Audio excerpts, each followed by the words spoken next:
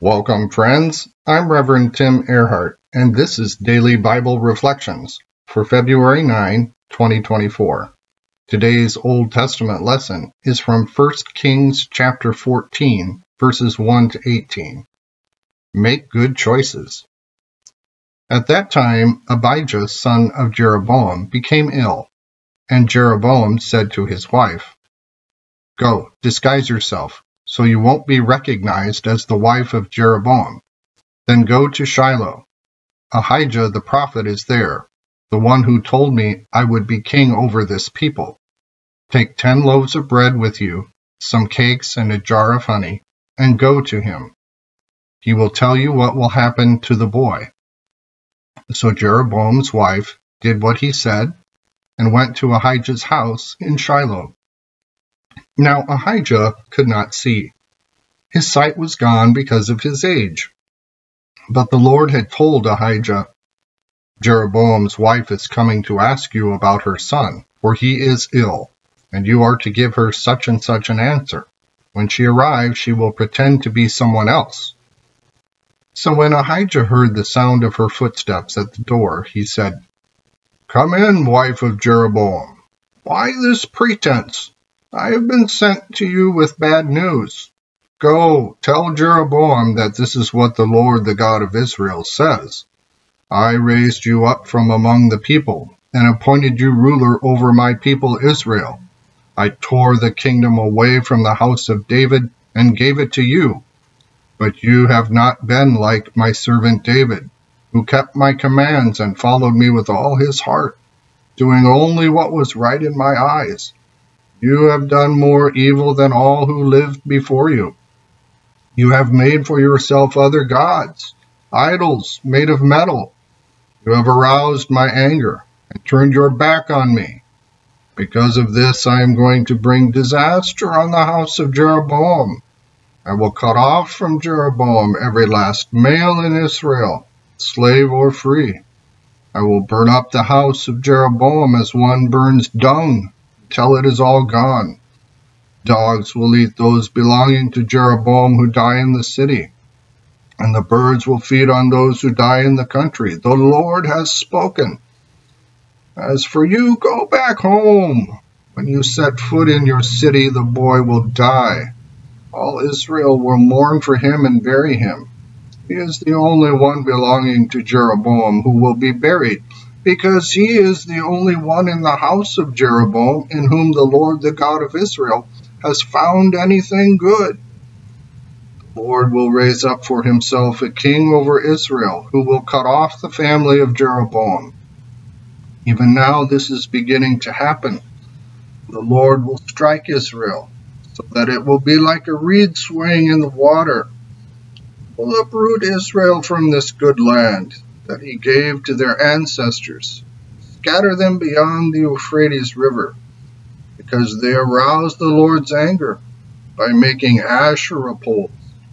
He will give Israel up because of the sins of Jeroboam has committed and caused Israel to commit. Then Jeroboam's wife got up and left and went to Tirzah. As soon as she stepped over the threshold of the house, the boy died. They buried him, and all Israel mourned for him, as the Lord had said through his servant the prophet Ahijah. New International Version. It's a sad reality that whenever we make choices to live against the grain of who we are meant to be as humans, we not only harm ourselves, but other people also end up as collateral damage. Our own individual decisions may be independent, but the ramifications of those choices are always interdependent in scope and complexity. The very same prophet who prophesied the rise of Jeroboam and his reign also prophesied his calamitous ending. Along with the establishment of a monarchy in Israel, there was also an ascension of divine prophets to the royal kings whenever things were going awry. The prophet Ahijah had let King Jeroboam know at the outset of his reign that his longevity would depend upon his own faithfulness and attentiveness to God's law. But Jeroboam failed to do this, and it doomed him and his family. The immediate death of Jeroboam's young son was the confirmation of the divine judgment that would eventually come. It behooves us all to consider the Apostle Paul's words concerning fidelity toward God and our decisions as persons. In Galatians 6 verses 7 to 10, he says, "Make no mistake, God is not mocked. A person will harvest what they plant. Those who plant only for their own benefit will harvest devastation from their selfishness. But those who plant for the benefit of the Spirit will harvest eternal life from the Spirit. Let's not get tired of doing good, because in time we'll have a harvest if we don't give up. So then, let's work for the good of all whenever we have an opportunity, and especially for those in the household of faith." Jeroboam turned his back on God in favor of going with his own ingenuity and pragmatic actions to secure his rule and reign in Israel. No matter who we are, whether king or commoner, rich or poor, it is our personal and collective responsibility to ensure that sound, wise, and good decisions are being made with an eye toward the benefit of all persons. This then begs the question, what are our priorities and practices? Prophetic utterances in Holy Scripture typically center in human arrogance and mistreatment of other people. And this is why following the commands of God are to be supremely important to the believer, because the instructions given to humanity from the Lord are meant for humility and justice toward others. I believe that if we seek to live into the spirit of God's law, we will continually labor to make good choices for the common good of everyone.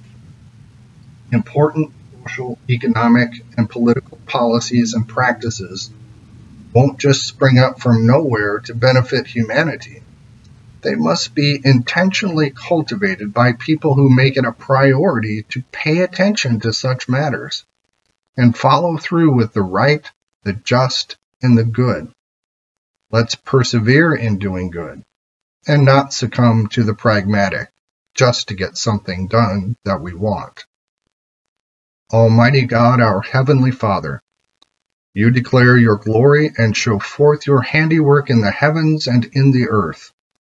Deliver us in our various occupations from the service of self alone, that we may do the work you give us to do in truth and beauty, and for the common good, for the sake of him who came among us as one who serves, your Son, Jesus Christ our Lord, who lives and reigns with you and the Holy Spirit, one God, forever and ever. Amen.